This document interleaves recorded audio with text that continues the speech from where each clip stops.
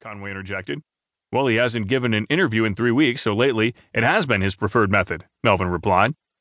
Even setting aside that 3-week modification, Melvin is correct that the administration has touted Twitter as being more important than media coverage. After Trump won the presidency in November, he and his team were asked if they would stop tweeting so much as president. The answer? No, because the media can't be trusted.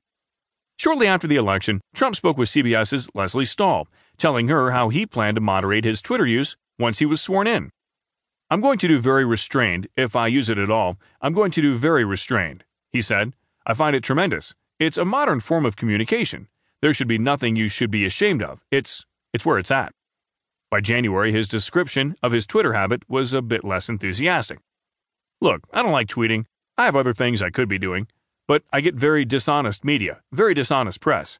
And it's my only way that I can counteract, Trump told Reuters in January. That's the theme.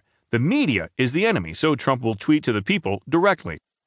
On ABC's This Week in January, incoming press secretary Sean Spicer made that same case. With all due respect, I think it freaks the mainstream media out that he has this following of over 45+ million people that follow him on social media that he can have a direct conversation with, Spicer said. The fact of the matter is that when he tweets, he gets results, he added. Given that Trump and his team have explicitly presented Twitter as his trusted outlet for communicating with his base, perhaps Conway is splitting the hair more finely. His tweets are reluctant because he doesn't get the press that he wants and that she thinks he deserves. But then that undercuts her point about how Trump's tweets shouldn't be covered. If they're an important workaround because of an unfair press, then it doesn't make sense that the White House wouldn't want the media to present them to the public. If it's good that his tweets go directly to millions on Twitter, why is it bad if they go to millions more on television? So what is Conway up to? She recognizes that Trump's tweets are not actually beneficial. Poll after poll shows that even Trump voters wish he'd stop using Twitter in the same way. Senator John Cornyn, Republican Texas, made a similar case in a local TV interview last week, saying that Trump has created problems for himself with his use of Twitter. That Trump's tweets keep getting him into trouble both makes them more newsworthy and serves as a reminder that they should not be treated as simple social media flotsam, now that he's president. Over the weekend, a Twitter bot launched that reformats his tweets to look like official White House statements, highlighting that on Twitter or not, these are the words of the President of the United States. What Conway wants isn't really for the media to dig into Trump's efforts in office, especially given that those efforts are fairly modest in scope. Remember when Trump played down the importance of the 100-day mark of his presidency as it became clear that he wouldn't have much to tout? What Conway wants instead is for the nation to believe that Trump's tweets are just light fluff.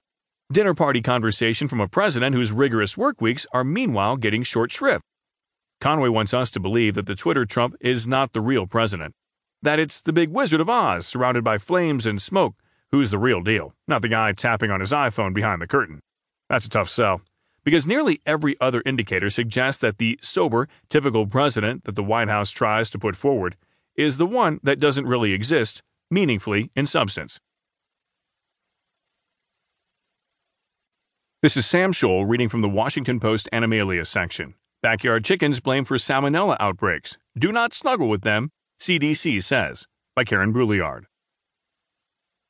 America's love affair with backyard chickens is a tad too intimate, and it's making some of us sick. Just this year, the Centers for Disease Control and Prevention says 8 separate salmonella outbreaks linked to contact with pet poultry have taken place in the United States, sickening more than 370 people in 47 states and hospitalizing 71. No one has died in 2017, yet. In 2016, a record 895 people who consorted with fowl came down with nausea, vomiting, abdominal cramps, and fever that characterized this infection, and 3 of them did not survive. So the CDC is once again telling flock owners to hold back on the heavy petting. That's not a metaphor. An agency's study on the rise of these outbreaks found last year that nearly half of the hundreds of salmonella patients surveyed acknowledged snuggling baby birds, and 46% said they allowed their poultry in the house.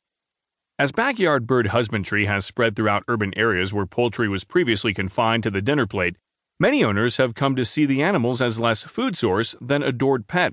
A proposed ban on backyard flocks in Washington was recently scrapped after passionate opposition from chicken owners, supporters, and some city council members. But in a new advisory on the current outbreaks, the CDC repeats that cohabitation with poultry is not a good idea, no matter how cuddly and house-trained the birds might be. In particular, chickens, geese, and the like should not be in spots where